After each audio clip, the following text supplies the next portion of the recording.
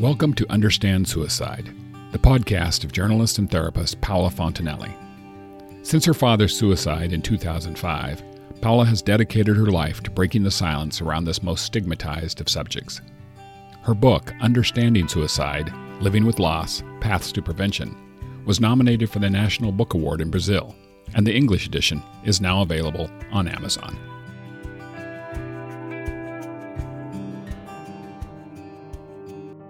Hello. Before today's episode, I would like to ask you to please review and rate my podcast because it does help with the ranking and makes it much easier and more visible for people to find. So you would actually be helping individuals like you. Thank you.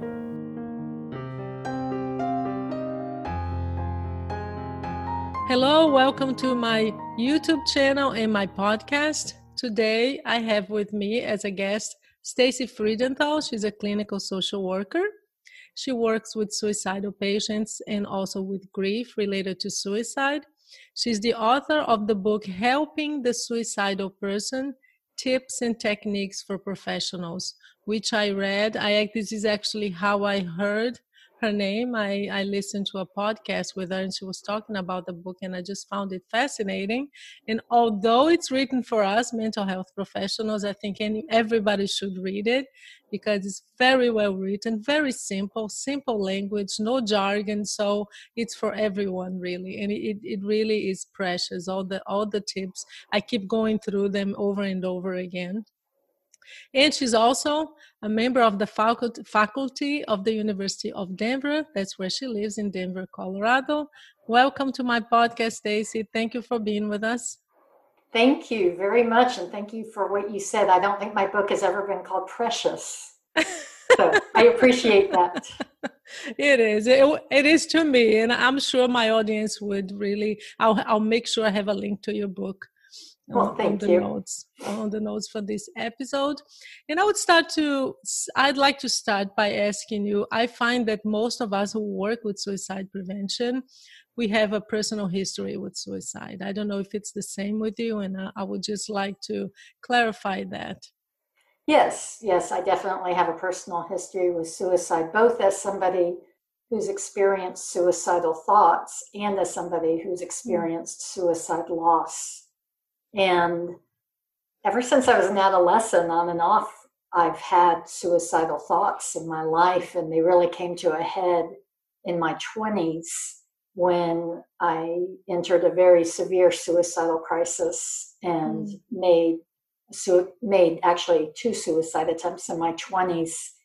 And that kind of set me on this path of wanting to help other people who experience suicidal thoughts as well. And then also when I was 15, a friend of mine in high school died by suicide. And I had just been with him a couple of hours before all our friends had. It was 5 days after another suicide in our school of somebody in the same grade who I didn't know well. In fact, I didn't really know him at all. So the first one, his name was Daniel. And the second one, who's a friend of mine, is named Sippy, or was Sippy. And we had just all been at a party together. Oh, I'm sorry to hear that.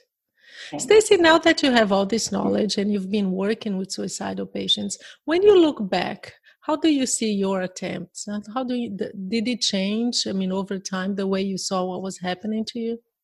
Oh, that's a great question. It's such a good question. I'm not sure what the answer is. I think a lot of what I do is through 2 lenses. And one lens is definitely evidence-based treatment. And, what the evidence is of which treatments help people who are suicidal. But the other lens is what I would have wanted people to do for me in my 20s when I was in such a suicidal state. And fortunately, the 2 converge. Intuitively, what I knew that I needed and wanted in my 20s is what the evidence is showing is what helps people. And frankly, it's probably because it doesn't require a rocket scientist to know that what somebody who's really hurting and suicidal needs is for people to listen to them, to join them in the darkness in which they are stuck, to not engage in a power struggle with them. There are very different ways that therapists, even today, even with the evidence we have, engage in power struggles. And so I knew as a client what I needed, and the research then has backed that up subsequently. Mm-hmm. So mainly you wanted someone to come to you with no judgment and maybe just approach it from a place of where is it hurting? Where is it hurting, and why do you want to die? And I'm not going to try to talk you out of it. What I teach my students is there's the validation stage of helping, and then the change stage. And in the validation stage, we need to just listen non-judgmentally with a stance of curiosity to learn really what's going on with this person. And as instinctive as it is to try to change the person's mind, we need to resist that at first so that they have a space where they can talk without being talked out of it.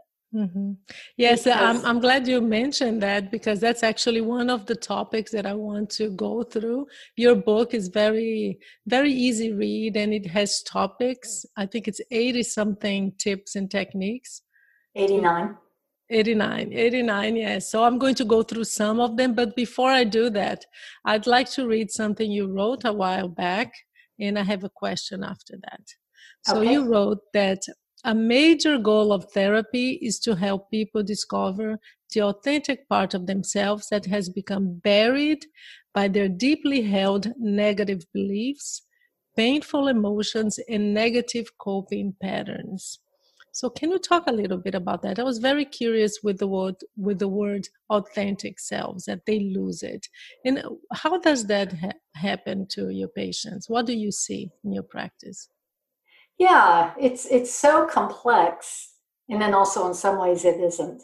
But the experiences that I've had personally, but also professionally with every single client, there's a part of them that wants to live, and it may be very, very tiny, but it's still there. And what happens is, in a suicidal state of mind, a person, they experience what I've seen in the literature referred to as cognitive constriction, where it's like they're wearing blinders, and the blinders get more and more narrow. And all they're seeing is the pain that they're in, or the hopelessness they're experiencing, or the desperation caused by the problems.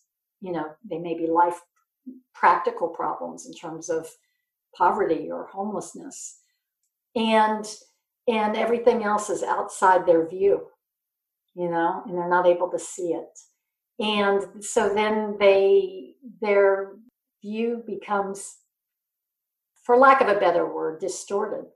And yet there is this part of them that creates ambivalence. I love that word, ambivalence, because it reminds me of Dr. Edwin Schneidman. I'm sure you've read his books. He was so precious, such a wonderful man. I don't know if I mentioned to you, but I had the privilege of interviewing him. Oh, that's fantastic. Yes, I did.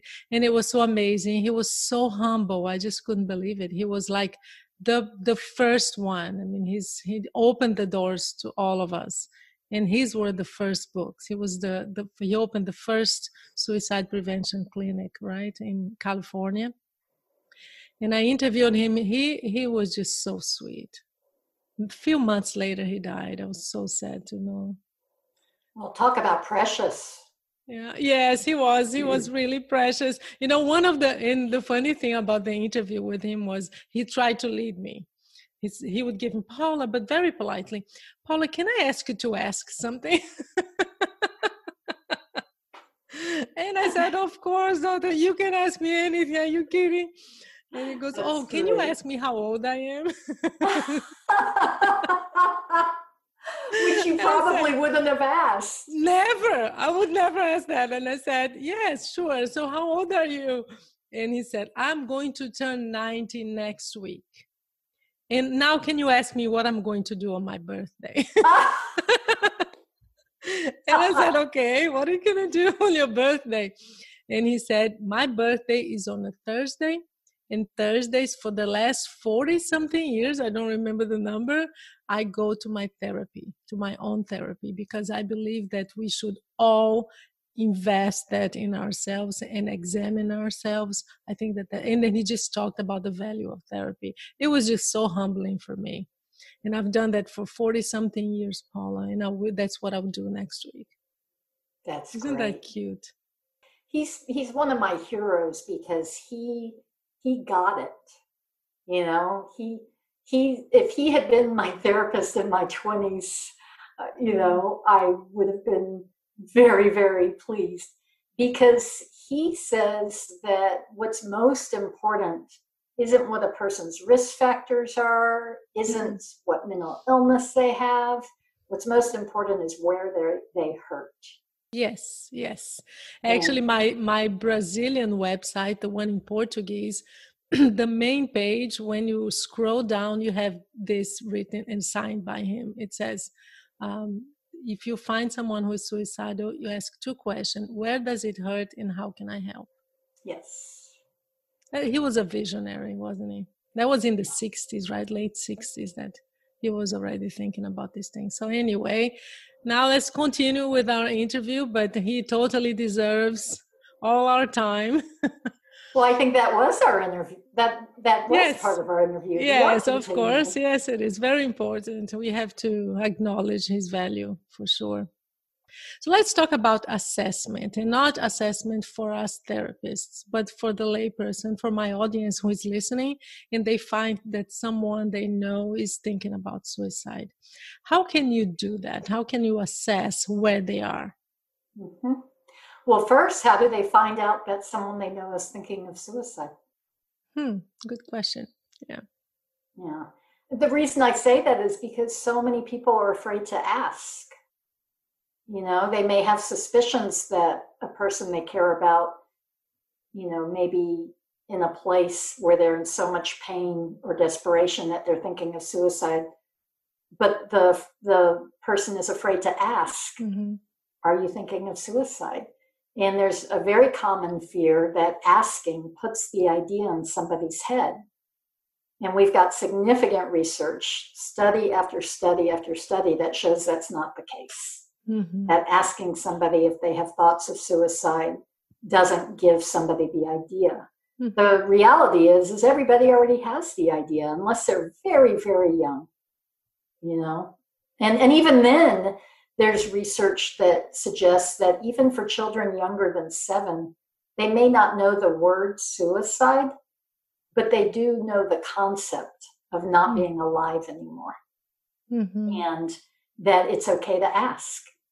You ever wish that you weren't alive anymore? So the first thing I would say, Paula, is that it's important to ask. And to ask in a way that invites a real answer. Because, I've heard of, and I've also seen in the media, examples where somebody says, "You're not thinking of suicide, are you?" Yeah. And that invites a no. Of course not. I mean, that's sort of like, I say this to my students, if there's a tray of brownies and there's only one left, I might say to my husband, "You're not thinking of eating the last brownie, are you?" Yeah. He knows. After that, right? He knows that he really ought to say no and not. But then, something that I will see in the media, and I know that this happens in real life because I've had clients tell me, someone will say, "You're not thinking of doing anything stupid, are you?" And these don't invite authentic responses. Avoiding the term suicide perpetuates stigma, that there's something so wrong with thinking about suicide that we can't even name it. We need to make the unspeakable speakable.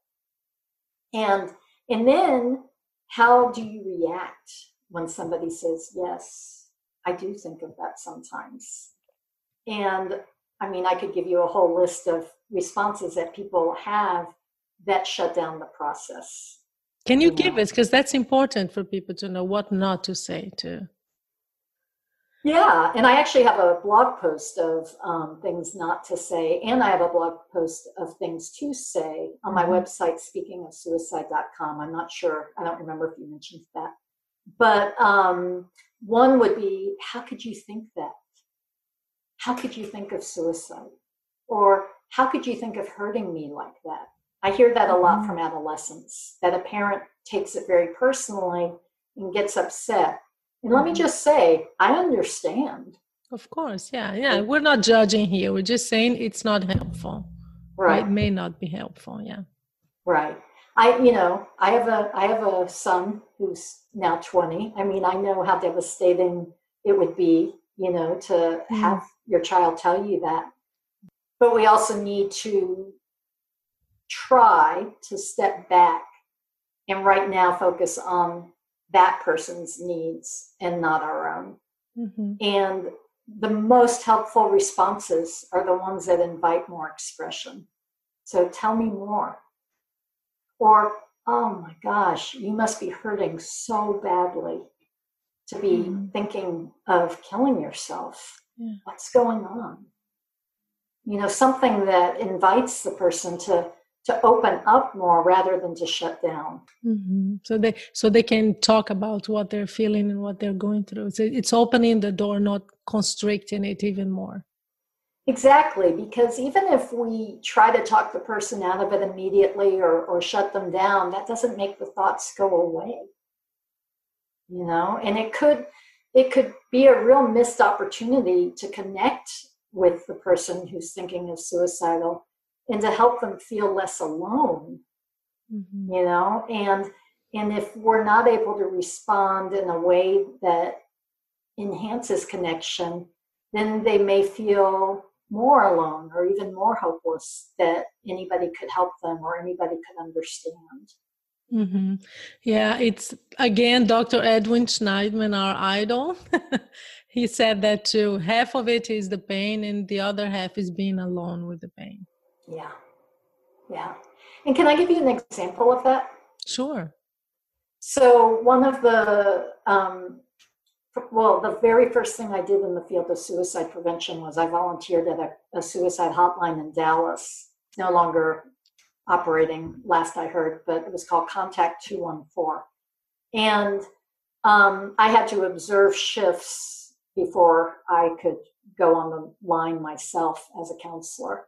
And one of the very first shifts I observed, it may have even been the very first shift, was somebody called and they said something along the lines of, I hate myself and I don't deserve to live. And the counselor, she immediately jumped in and said, yes, you do. You deserve to live. Why do you think you don't deserve to live? And actually, why do you think you don't deserve to live is a perfectly fine question. But she was asking it in a kind of judgmental stance. Like, how could you think that? And even then, and it was only about a year after I'd had a suicide attempt. So this was all still very, this frame of mind was still very fresh for me. Even then, I just could understand how alienated he must have felt. Here, a complete stranger says, oh, I know what it was. He said, I'm a bad person and I don't deserve to live. And she said, you're a good person and you do deserve to live. Yeah. I could what you're saying, yeah, because how do you know? You just talked to me for 2 seconds, right? Exactly. And maybe he had done something really, really terrible. Yeah. Not that makes him a bad person, but maybe his statement was coming from a place of real guilt and shame. Maybe he had raped someone, or maybe he had, beaten somebody. And for her to immediately say, you're a good person and you deserve to live, that shuts a door. That shuts a door where most likely he had a reaction along the lines of, she doesn't know me. How does she know? She doesn't want to know me. She can't handle knowing me. And as it happened, he did. He hung up shortly after that. So that was a good lesson for you on what Very not good to lesson. do. Yeah. And I use it in my teaching because it's a completely natural impulse to want to say, you're a good person and you deserve to live for multiple reasons. One, because the person listening, chances are, most often, is an empathetic and sympathetic person and doesn't like to see another person hurting. And so, it's instinctive to try to immediately help that person to feel better. And there's also a selfish reason. And I don't mean selfish in the negative sense of the word, but in just maybe selfish, I shouldn't say, but there's a reason we do it to protect ourselves when we jump in and try to help somebody feel better. And that's that it's really scary to sit with somebody who's hurting and to really sit with them and hear them. It's scary. There's fear of contagion that now will get depressed or sad or anxious. And then there's also fear of making it worse by not making it better. And it's kind of counterintuitive that by letting the person, inviting the person to share their pain, that can actually help them to feel better.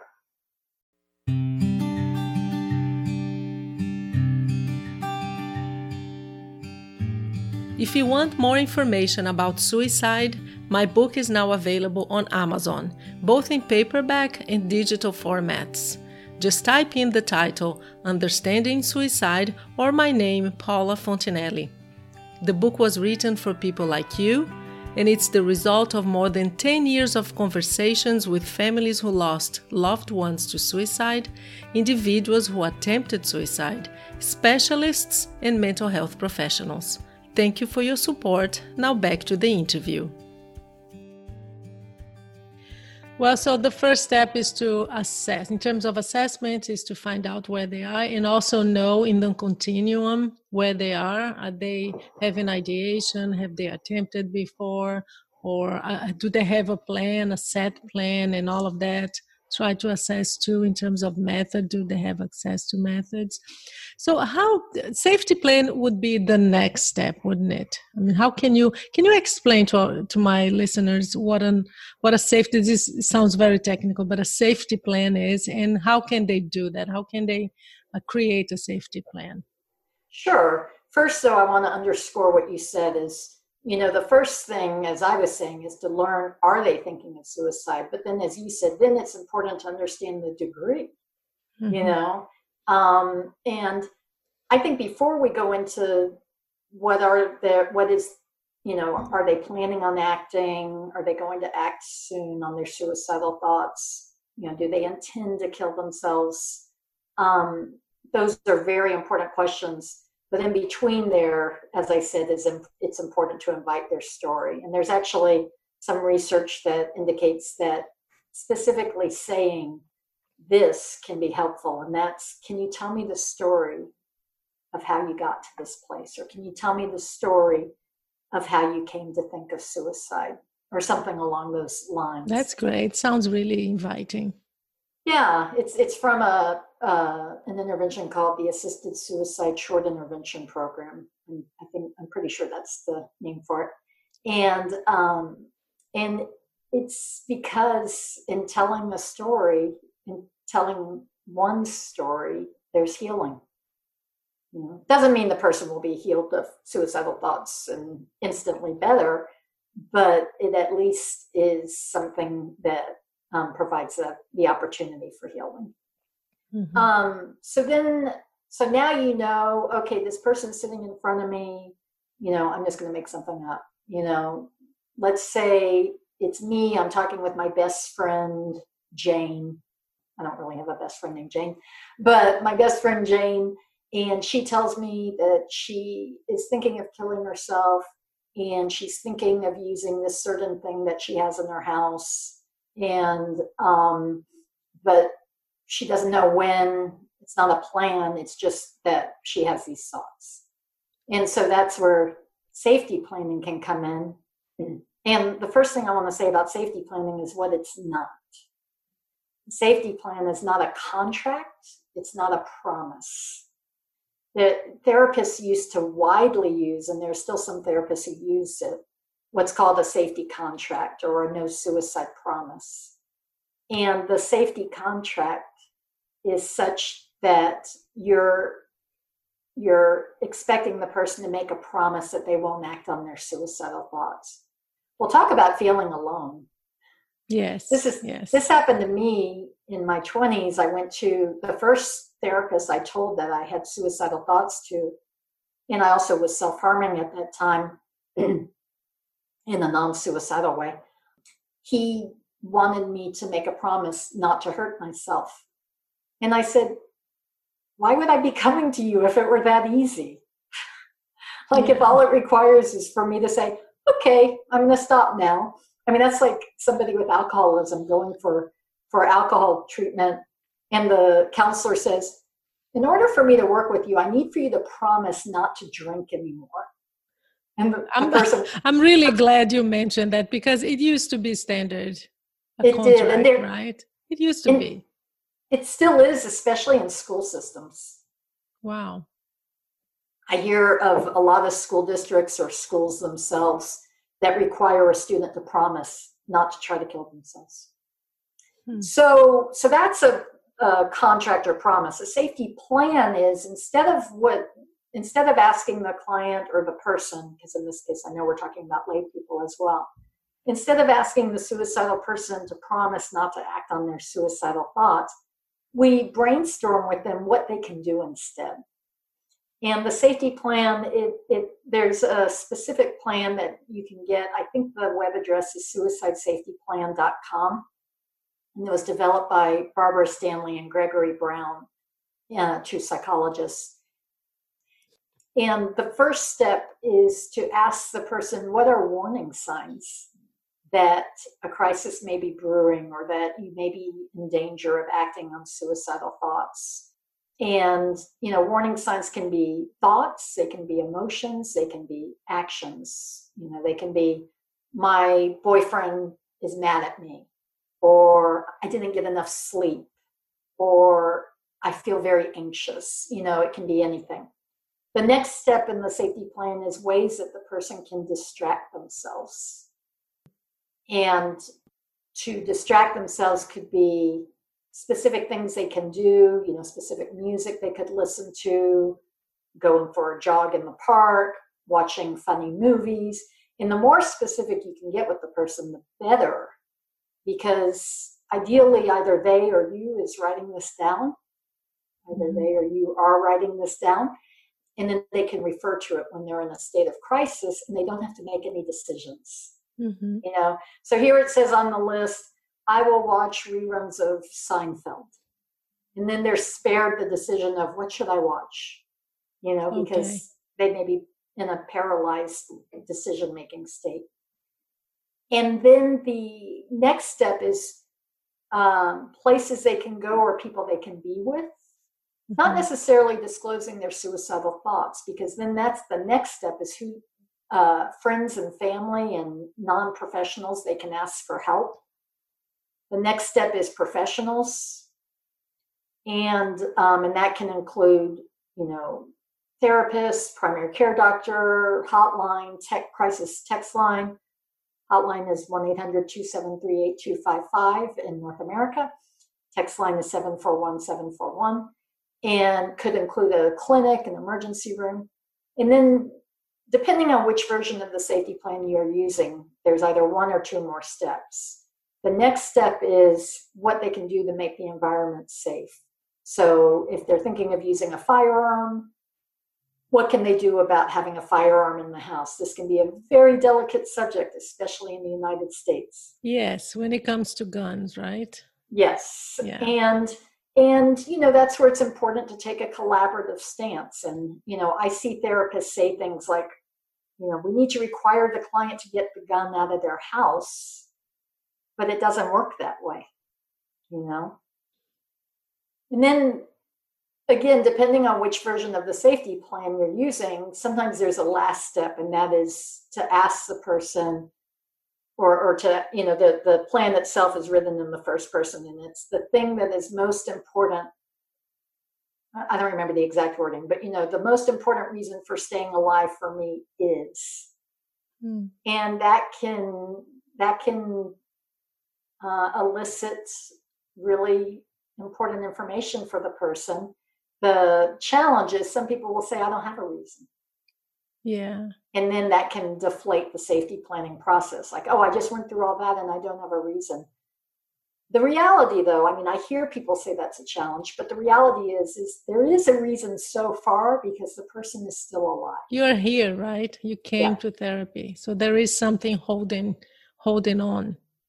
Even if they didn't come to therapy, even if it's, a parent talking to their teenager, the teenager is still alive. So something in them has kept them alive. And what is that? So if the person says, there is no reason, then we can ask, what has stopped you so far from acting on these thoughts, on these suicidal thoughts?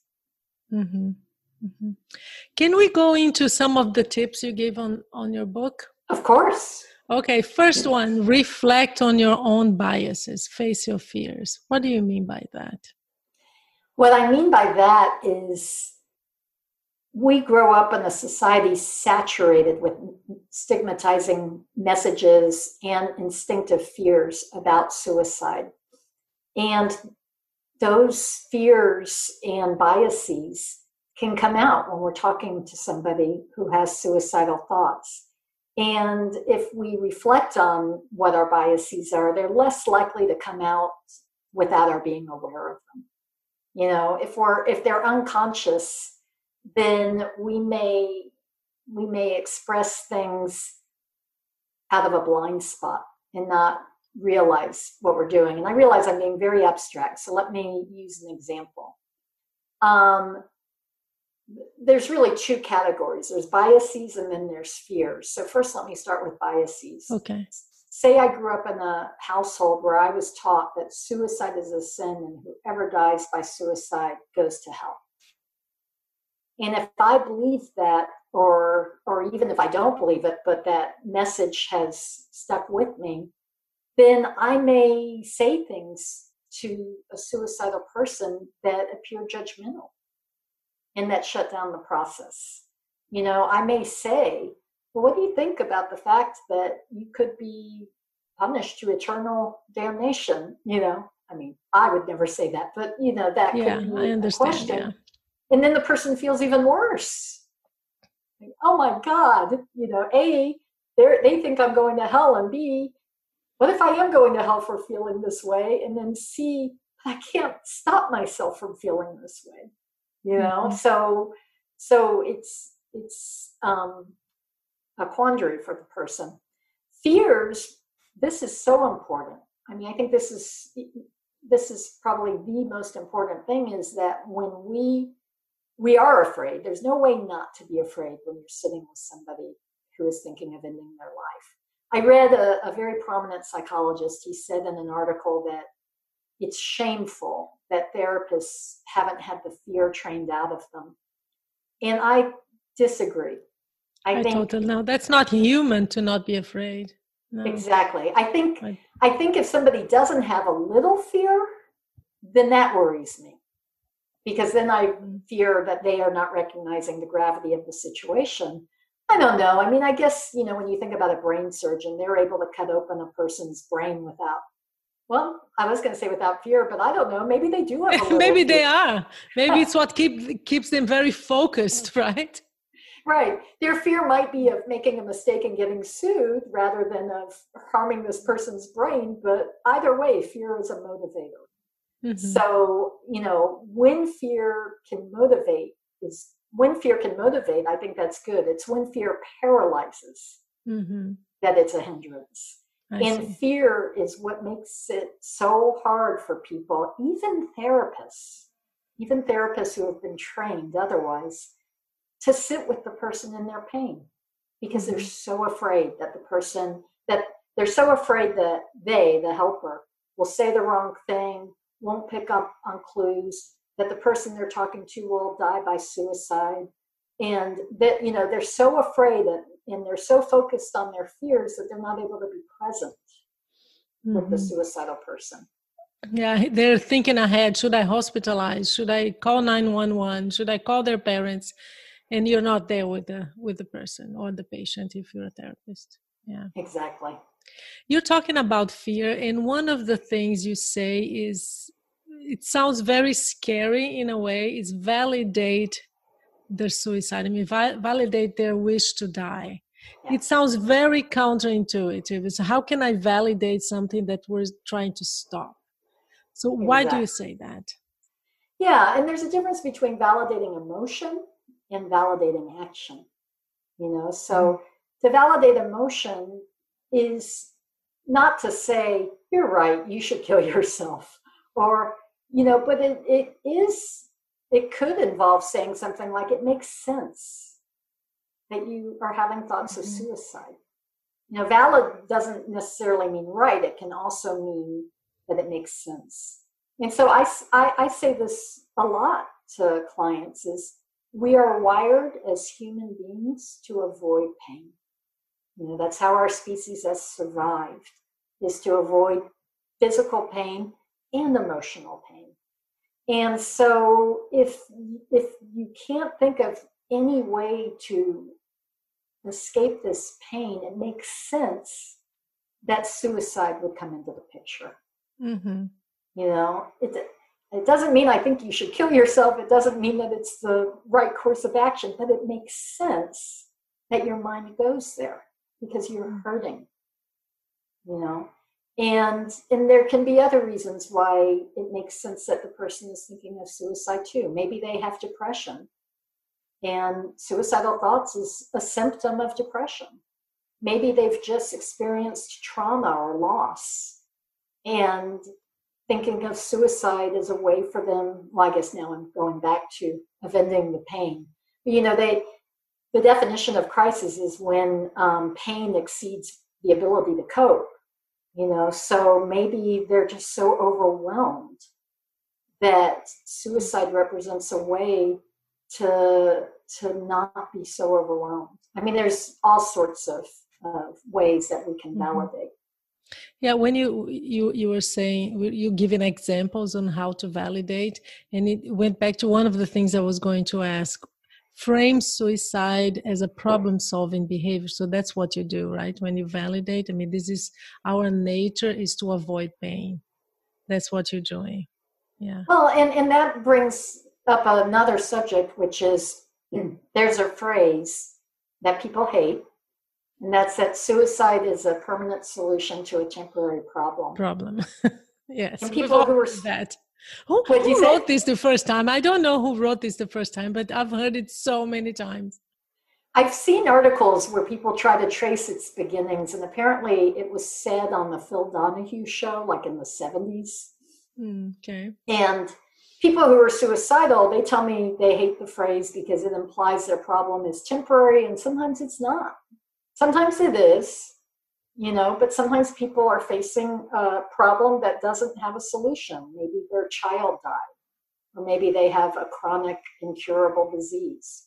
And so then it's minimizing to say, oh, your problem's temporary. People in suicide prevention hate that phrase because it frames suicide as a solution. It says suicide is a solution, a permanent solution to a temporary problem. Yeah. And the reality is it is a solution for some people. And we may not want it to be, but it's seen as a solution. Let me put it that way. It's not felt. That I think. It's felt as a solution, the only solution, actually, many times. Right. And I mean, again, not that I think it's the only solution for them, or, but I can see how it is seen as a solution. I mean, say somebody, they've become bankrupt because of compulsive gambling. They've lost their family home. Their partner has left them as a result of this. They're homeless. They're living on the streets. And they have tons of debt. If they die, they don't have debt anymore, and they don't have to deal with the homelessness anymore. So, in their mind, that is a solution, and realistically, even objectively, it does solve those problems. However, there are other solutions to problems too. And that's where framing suicide as a problem-solving behavior can be useful, because you can ask somebody, and again, from a stance of curiosity, not judgment, what problems would be solved if you died? And that can really crystallize what is driving their suicidal thoughts. And, listen non-judgmentally, explore with them what those problems are. And then we can ask, if there were other ways to solve those problems, would you still want to die? And usually the answer is, well, of course not. That's why I want to die, because I have those problems. So why are you even asking that? And then, we can say, well, but I believe there are other ways to solve those problems. And can we work on that together? Looking at what other solutions are. And I've even seen, there's a psychologist, Dave Jobs, who created CAMS, the Collaborative Assessment and Management of Suicidality. And I've seen him say, you can always kill yourself later, but for now, don't you think you owe it to yourself to try to find solutions before you make this irrevocable, final decision? I want to end with one that really caught my attention. Invite the person to look for the catch. What is the catch? Yeah, that's from a book by Tom Ellis, and I think the second author, the last name is Newman. I'm not sure though. And they talk about what is the catch. What's the good thing about if you kill yourself? And then what's the bad thing? So the good thing is I won't have to deal with my problems. The bad thing is I'll miss out. The good thing is I feel like I'm a burden to my family, and I won't burden them anymore if I'm not around. But the catch is that now they'll also be devastated by the suicide. So the catch is, what is the drawback to what seems like the solution for you? And what's valuable about that is we're asking the person to identify the catch rather than telling them what the catch is. So a lot of my students, they want to jump in and say, for example, if somebody has children, well, but what about how much this will hurt your children if you kill yourself? And that question can invoke guilt. Oh my God, I'm a terrible parent for thinking of abandoning my children. It can invoke resolve. Oh no, they'll be much better off without me. Better that I die and they move on than that they have to deal with me the rest of their life. It could invoke or inspire really dreadful problem solving, which is, oh, you're right, it will devastate them so much, I should take them with me. I mean, anything is possible. But if we ask questions that invite them to volunteer the catch, they themselves might say, oh, I just think of my children and what will it be like for them if I kill myself?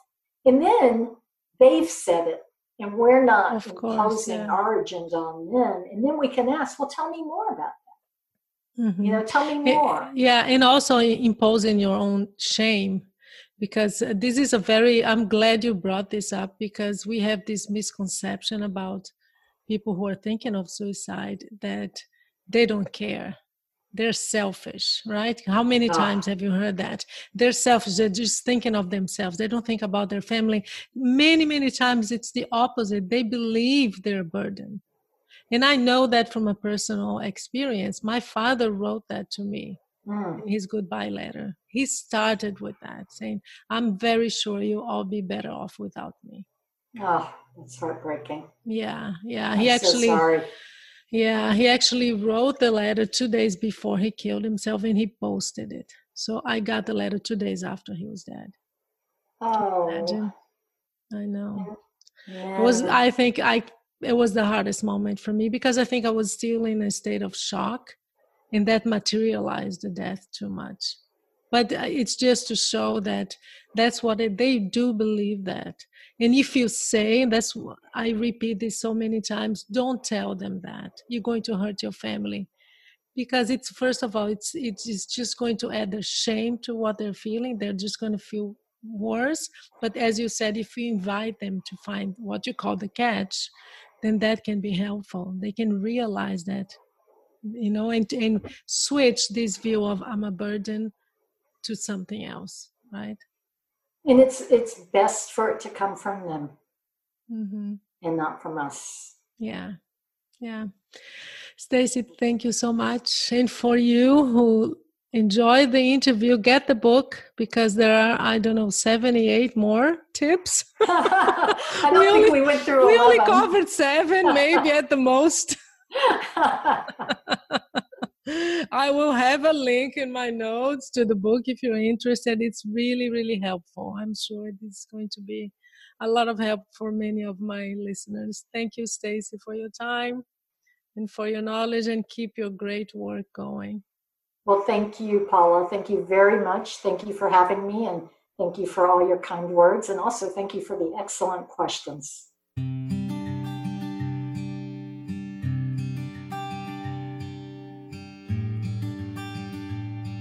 You've been listening to Understand Suicide, the podcast of journalist and therapist Paula Fontanelli. If you've been touched by suicide and believe your story might help others, please consider contacting Paula through her website, understandsuicide.com.